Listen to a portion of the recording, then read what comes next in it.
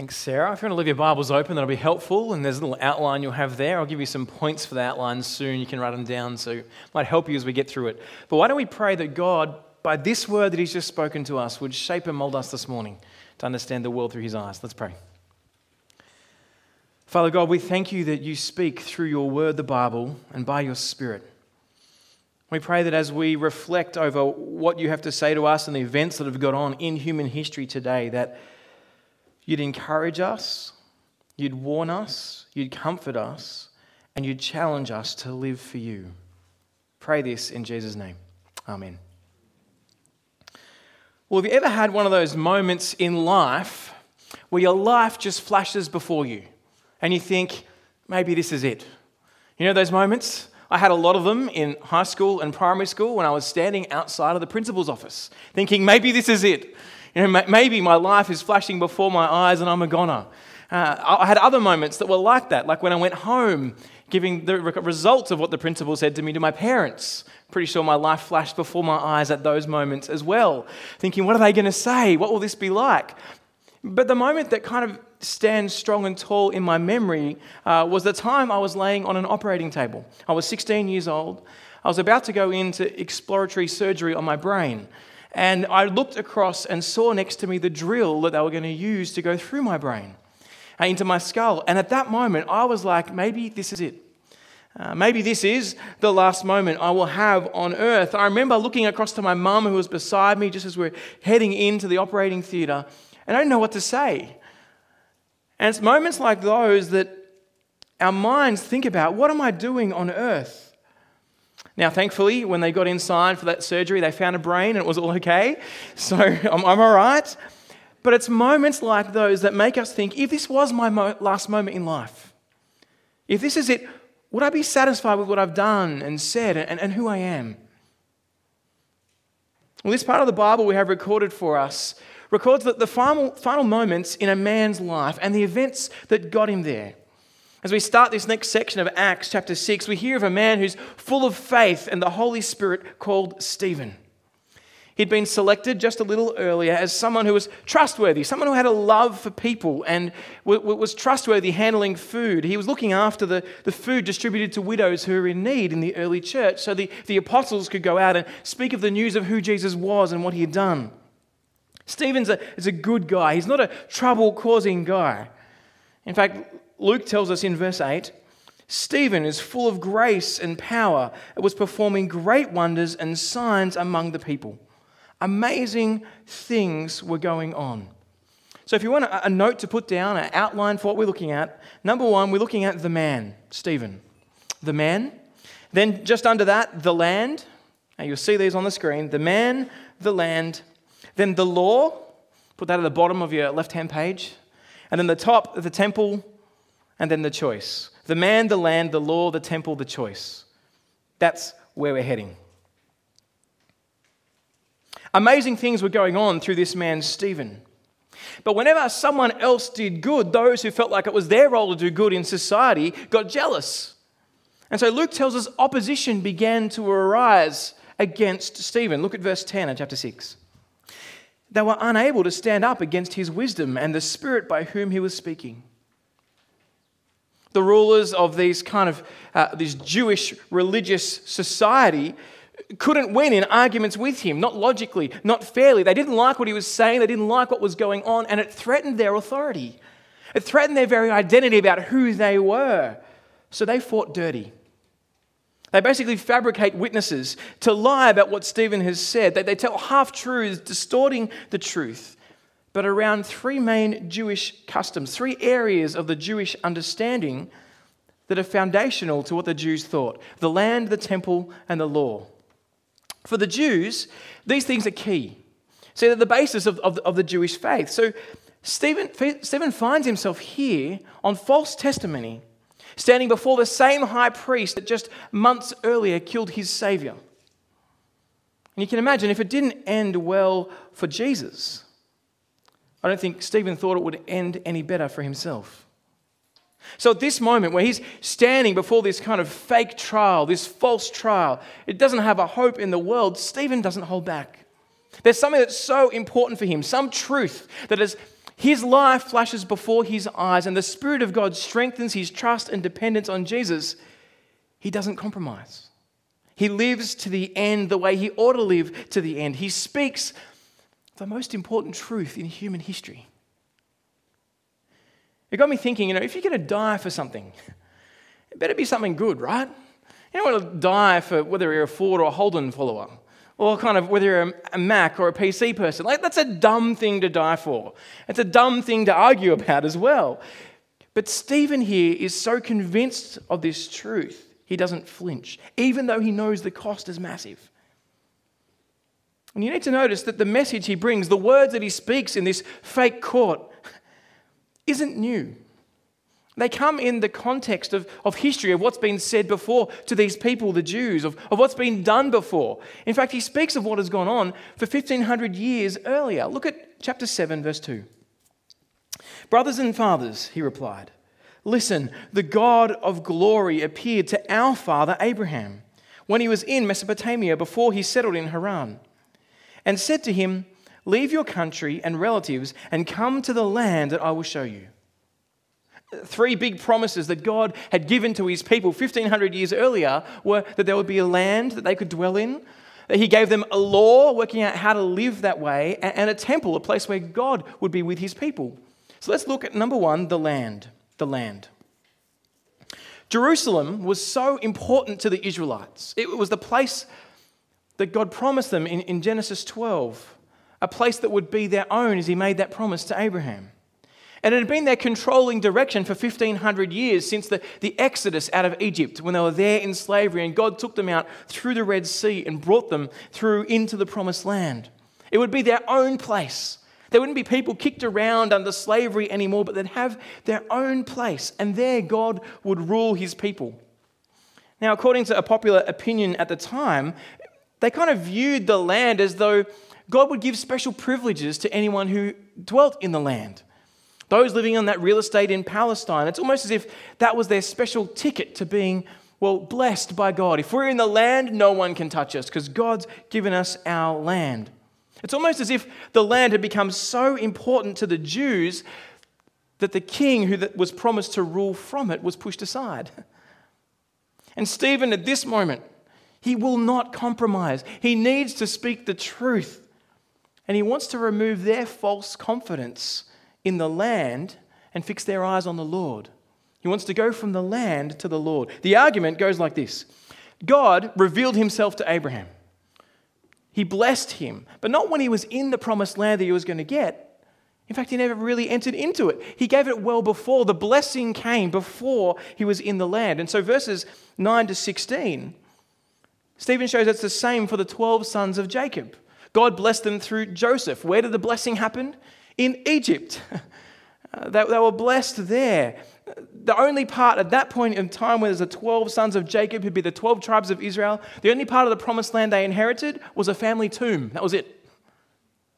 And then in 17 to 22, he goes on and explains the example of Moses to say the same thing. God spoke to Moses where? Not in the promised land. Moses didn't enter in.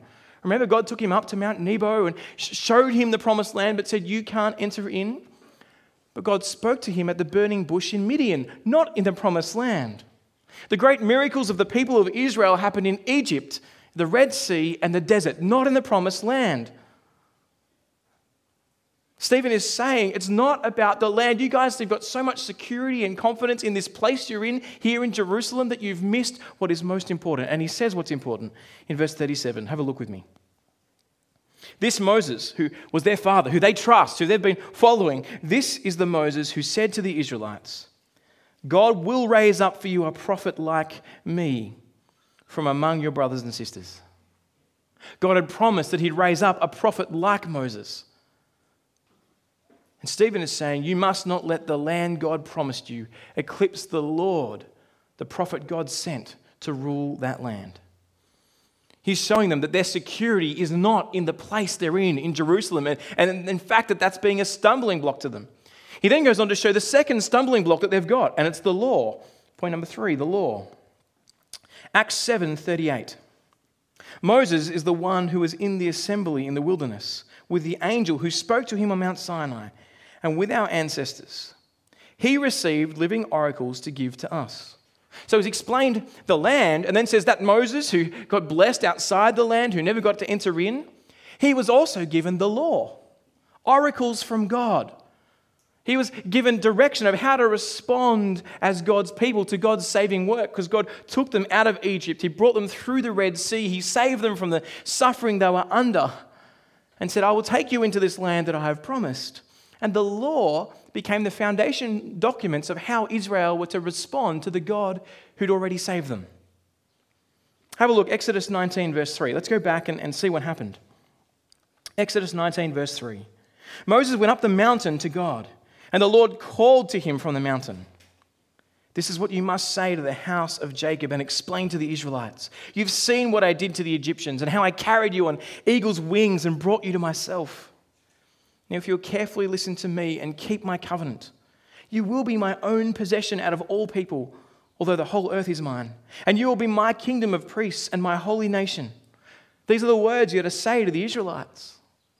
God's saying, since I've saved you, then this is how you need to live. If you continue living this way, you will be my people. This is what it looks like to be my people.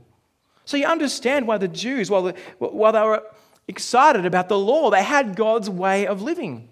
And he goes on in Exodus 20 to get the 10 Commandments that are written down. And they're a great way of living. Having the law, having God's ways and plans and purposes set Israel apart from every other nation because they were God's people. They were his possession. What happened is they got so infatuated with having the law that they thought it was kind of like a genie in a bottle. We've got the law. We've got God's way. They were so infatuated with the family name, we're God's people, that they didn't live with the family values. I was thinking, where's an example of that at the moment, where someone is so infatuated with the family name, they don't live with the family values? And what struck me was, I don't know if it's true, but the whole royal thing that's going on at the moment, with Prince Andrew and Prince Charles, and there's something going on there. It seems like these two are so infatuated with the position of the family name that they've forgotten how to live with the family values. That's definitely going on. So much bickering going on and fighting, if you can believe what the papers say, which you probably can't. But so it was with Israel. The possession of the law became more important to them with the people that God gave the law to, rather than actually obeying it, rather than actually living it out. Look at verse 39 of Acts 7. Our ancestors were unwilling to obey Moses. Instead, they pushed him aside and their hearts turned back to Egypt. They wanted to go back to suffering in Egypt. They said, that's where we want to be. They told Aaron, make us gods who will go before us. As for this Moses who brought us out of the land of Egypt, we don't know what's happened to him. They even made a calf in those days and offered sacrifice to the idol and were celebrating what their hands had made. God's just spoken from the mountain. He's just saved them out of Egypt and given them, literally, the law is being written on the mountain. They're like, nah, it's taking too long. And they even give up at that point. So look at what happens, verse 42. God turned away and gave them up to worship the stars of heaven. Stephen tells this to these Jewish leaders who are gathered here that have got him on trial. The people, us, we didn't even listen to Moses. We haven't listened to the other prophets either, to Isaiah, to Elijah, to Jeremiah. God's given us his law and his word, but we don't hear it. We do nothing with it. We think, oh, it's special. I've got the Bible. I've got God's word, but we don't open it. We don't let it affect our lives. In verse 51, Stephen so warmly says, you are always resisting the Holy Spirit. He's pointed, as your ancestors did, you do also. Which of the prophets did your ancestors not persecute? In other words, your whole family likeness has been just persecuting God's spokesman. You've got the law, but you think you're special because you have it, not because you listen to it. Moses even says God will raise up for you a prophet like him from amongst the brothers and sisters. That prophet, Stephen says, is Jesus. He is the final word of God. He's the one that has just been crucified in this very courtroom. You're so fixated on your land and your law that you've missed what they all point to. It's not just the land and the law they've misunderstood here. They've misunderstood God and God's presence amongst them as well. And that's where we get to the point, the temple. The temple. See, the temple was the pinnacle of Jerusalem. It was kind of on this high point that stood above the rest of the city. It was towering in the presence, visible from everywhere around to say, this is the place the God of the Israelites dwells. See, God had promised King David that David's son would build a permanent dwelling place for God. And rather than carrying around a tent in the wilderness, or putting up a tent that was there in Jerusalem once they'd settled in the land, they would have a permanent place for God. You can almost hear the Jews at this point, like, we've got a temple. God's on our side. He's with us. Look, his temple's here. How great are we? Like a little kid skipping around. I'm the king of the castle because God's got his temple here. They're so excited about it, they don't actually think about what it means to live in the presence of God. They treat God like a good luck charm. We've got our God locked up in our temple. No one can touch us. Like a genie in a bottle. There's nothing else we need. Have you not seen how great that architectural feat is of Herod's temple? That house of the symbolic presence of God. We are untouchable. Who are you coming in here, Stephen, you schmuck, speaking these things to us? Get away. Acts 7:46. David found favor in God's sight and asked he might provide a dwelling place for the God of Jacob.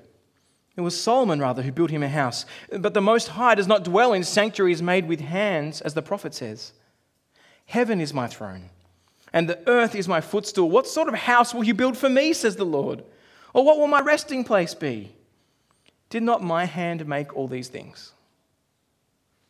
It's not about the temple, but the God who the temple was made for.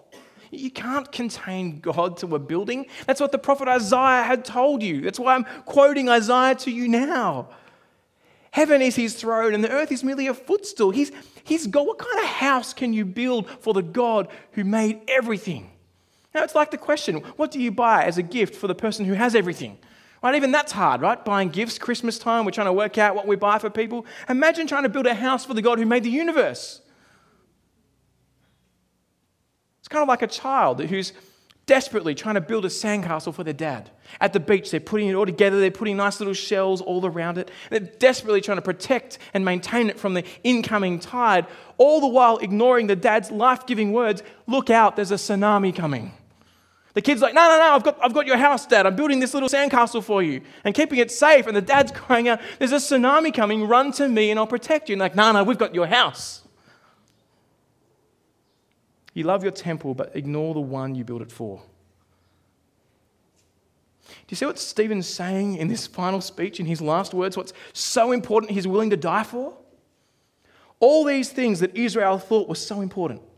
All these things they found their security in, they all point to Jesus. They're pointers to something better and greater, and his name is Jesus.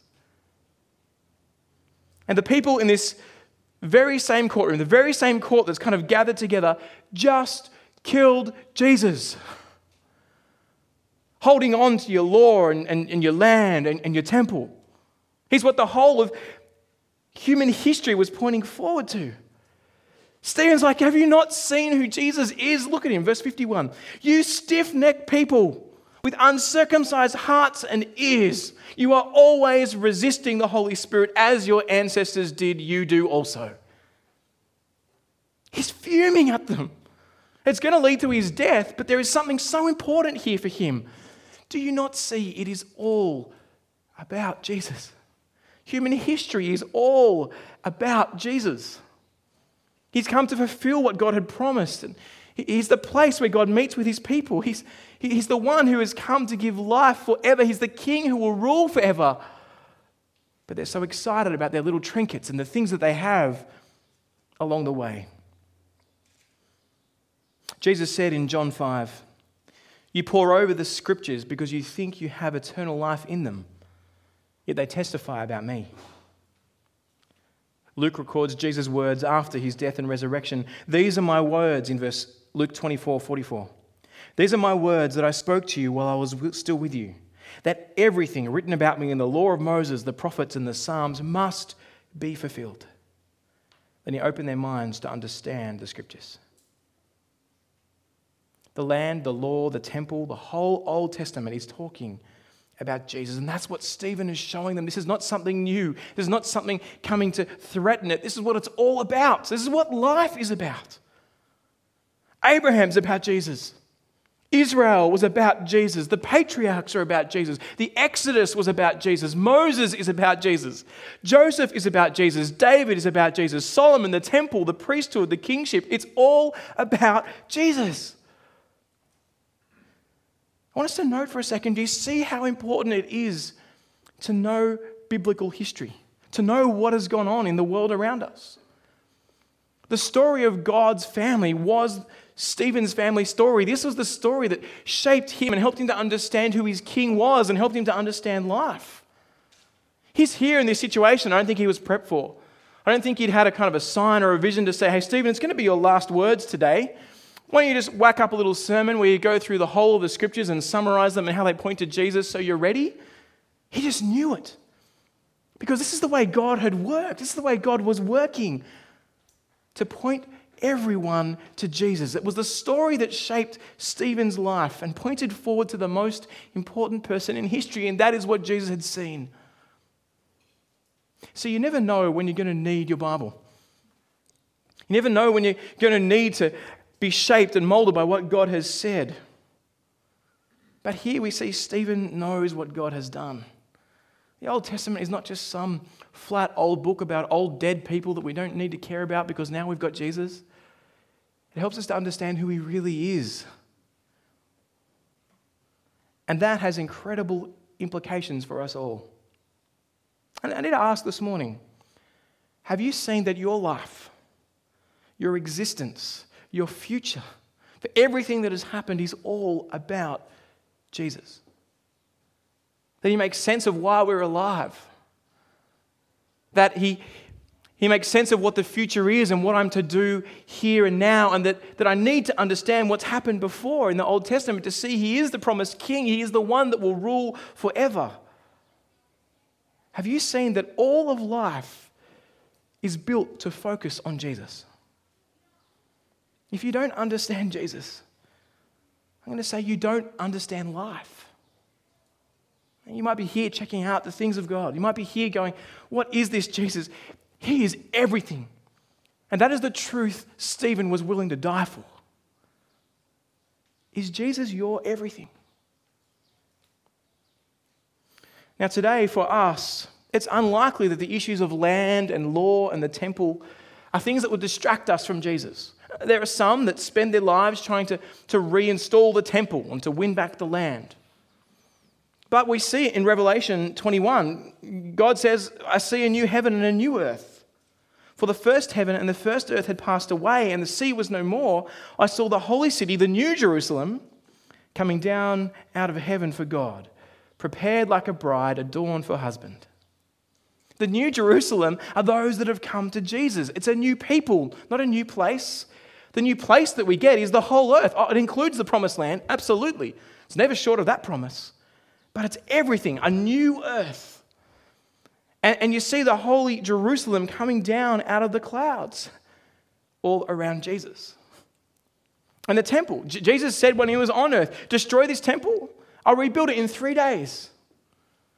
He's talking about, I am the place you meet with God. If you want to meet God, you come to me. When I die and then 3 days later rise again, you see there is life, here is God.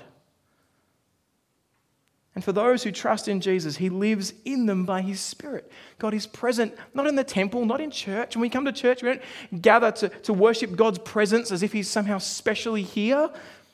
No, we gather around the God who's spoken his word. He's present by his word. But he's also present in us by his Spirit.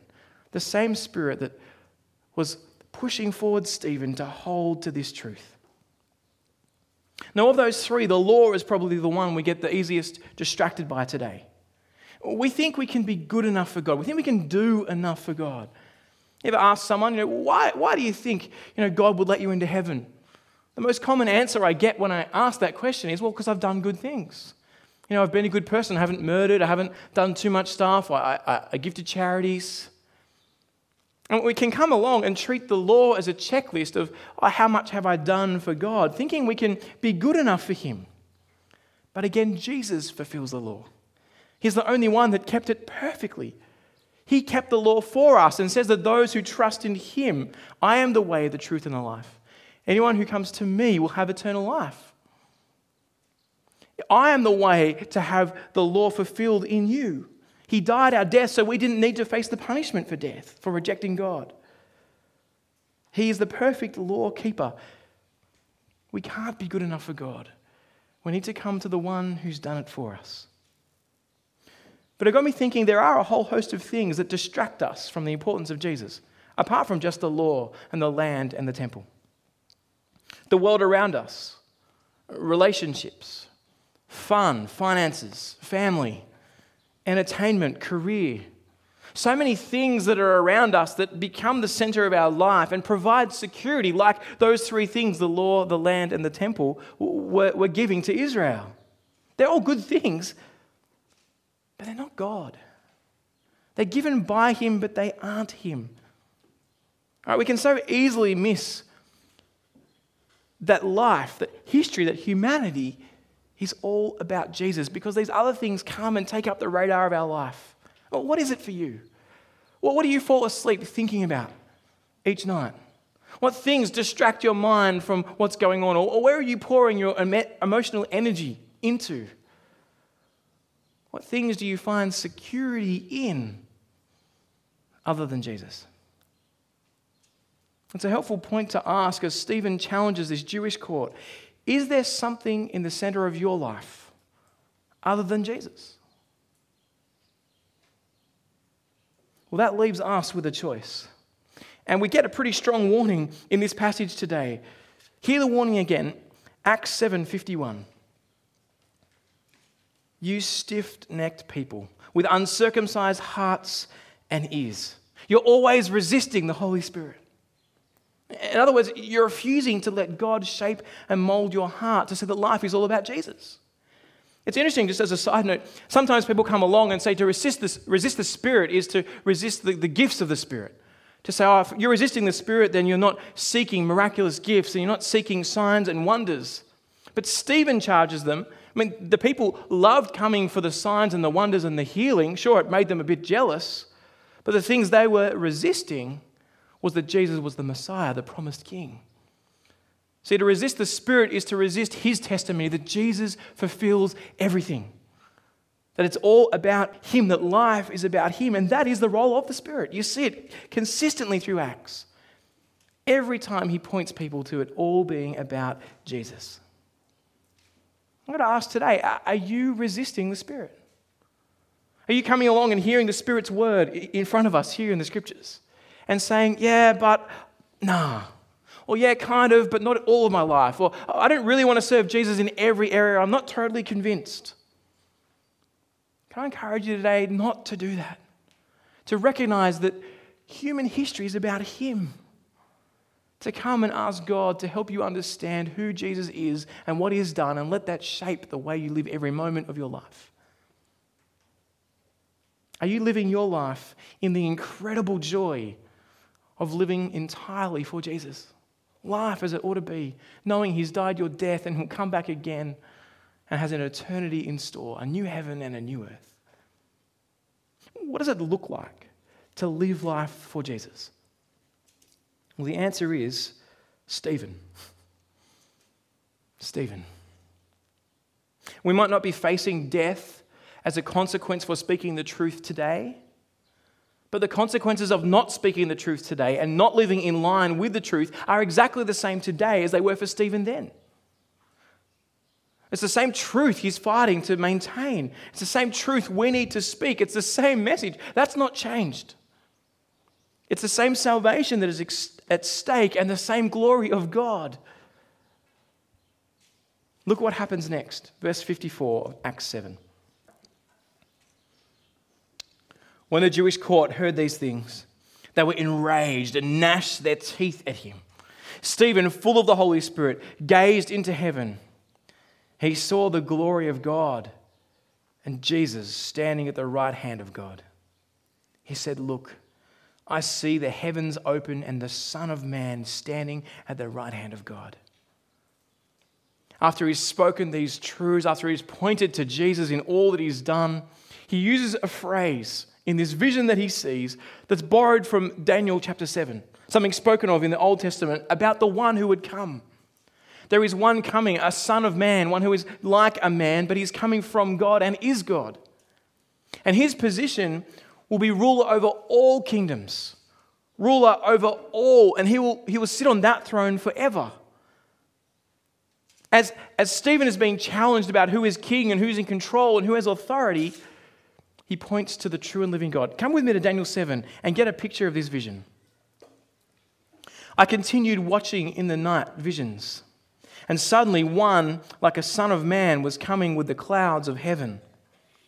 He approached the Ancient of Days, which is God, and was escorted before him. He was given dominion and glory and a kingdom, so that those of every people, nation, and language should serve him. His dominion is an everlasting dominion that will not pass away, and his kingdom is one that will not be destroyed. Oh, Stephen was looking forward to that day when he would meet that king who would rule forever. He had met him in the person of Jesus. And now in this vision, he had seen him installed in his position at the right hand of God, ruling over all authority, ruling over everything. Every ruler, every authority, every king in a dominion that would not pass away, that would last forever. Stephen is saying that Jesus is this Son of Man. He's the ruler over all people. Again, it's all about him. Life is not about coming to him just any way we want, but coming to Jesus as God, as the one who died for our sins, as the one who offers life forever, the resurrected King and the ruler over us all, even this Jewish court and even this high priest. And what's interesting to note as Stephen sees this picture of the glory that is there at the right hand of God, seeing God's glory and seeing Jesus standing there as the Son of Man with all dominion and authority given to him, what's interesting to note is that every other time in the Bible when that picture is spoken of, it's spoken of the one who is seated at the right hand of the Father. The one who is seated at that position. But in this vision, this once and once only, we see Jesus standing. It's as if at that moment, Stephen proclaimed the reality of how all of human history had been about Jesus. And he did it to the end. And as he's about to die, God showed him the picture of what he's about to see. And Jesus stood in his position, opened his arms and said, "Welcome home, good and faithful servant. I am the King of Kings, the Lord of Lords. I am in control. You have faithfully proclaimed my name. Welcome home." And at that, they picked up rocks and stoned Stephen to death. Verse 59, he called out, "Lord Jesus, receive my spirit." He knelt down and cried out with a loud voice, "Lord, do not hold this sin against them." After saying this, he died. To the point of death, just like his Savior, Stephen's desire was that all people might know Jesus. That all people might see he is the fulfillment of all human history. And we see that forgiveness is central to this news he spoke. Not only did Stephen experience the forgiveness of God in Jesus, but he expressed that even to his enemies, even at his death, to the people that were killing him. I'm not like that to my enemies. So often I'd prefer them die than me. I'd be like, "No, take them, Lord. I'll stay." "Lord, do not hold this sin against them." After saying this, he died. See, you can't be forgiven yourself and hold bitterness against those that have treated you the way you've treated your God. You just can't do it. It's just hypocritical. As Stephen dies, Jesus stands and welcomes the first Christian martyr home. How encouraging is that? To know that our Savior is at the right hand of God and all authority has been given to him. That death is not our end. There will be a new heaven and a new earth for those who trust in Jesus. Stephen faithfully walks home into the arms of his Savior. See, death ultimately reveals what each of us truly are. Stephen's lived his last hours as Christ did. He spoke his last words as Christ did. He stood and died trusting God's words, just as Christ did his Father's words. He stood tall to the end, just like Jesus did. Let me ask, if today were your final day, what would others write about you? About what you lived for? About what you said and did and how you shaped your life? Let me ask another question. What truth is so important you would die for it?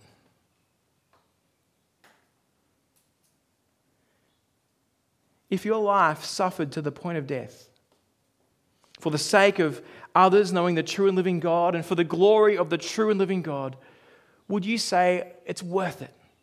It's worth it to die for this truth. It's worth it to point people to Jesus, even if it means my death. Would you say that? Stephen would, and Stephen did. For that day he saw what all those who trust in Jesus to the end will see.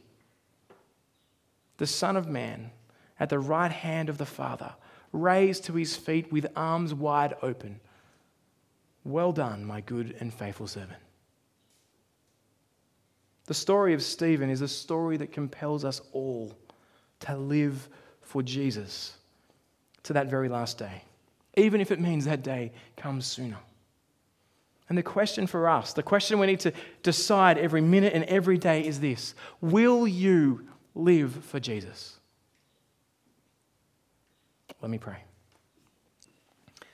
Father God, we are so thankful that Jesus has come as the fulfillment of the whole Old Testament, the whole of human history, as the one who is King of kings and Lord over all, installed at your right hand. We confess that so often we forget that reality. We forget what Jesus has done, and we think the world around us is going to come in and the temptations to give up or to compromise on the truth and to see other things at the center of our lives. Lord, we fall there all the time. You know us. But we ask you would give us the clarity you have given Stephen, that we would look up to see Jesus at your right hand, and that would propel us into your world to live for the truth no matter what, because you've saved us in your Son. And in his name we pray. Amen.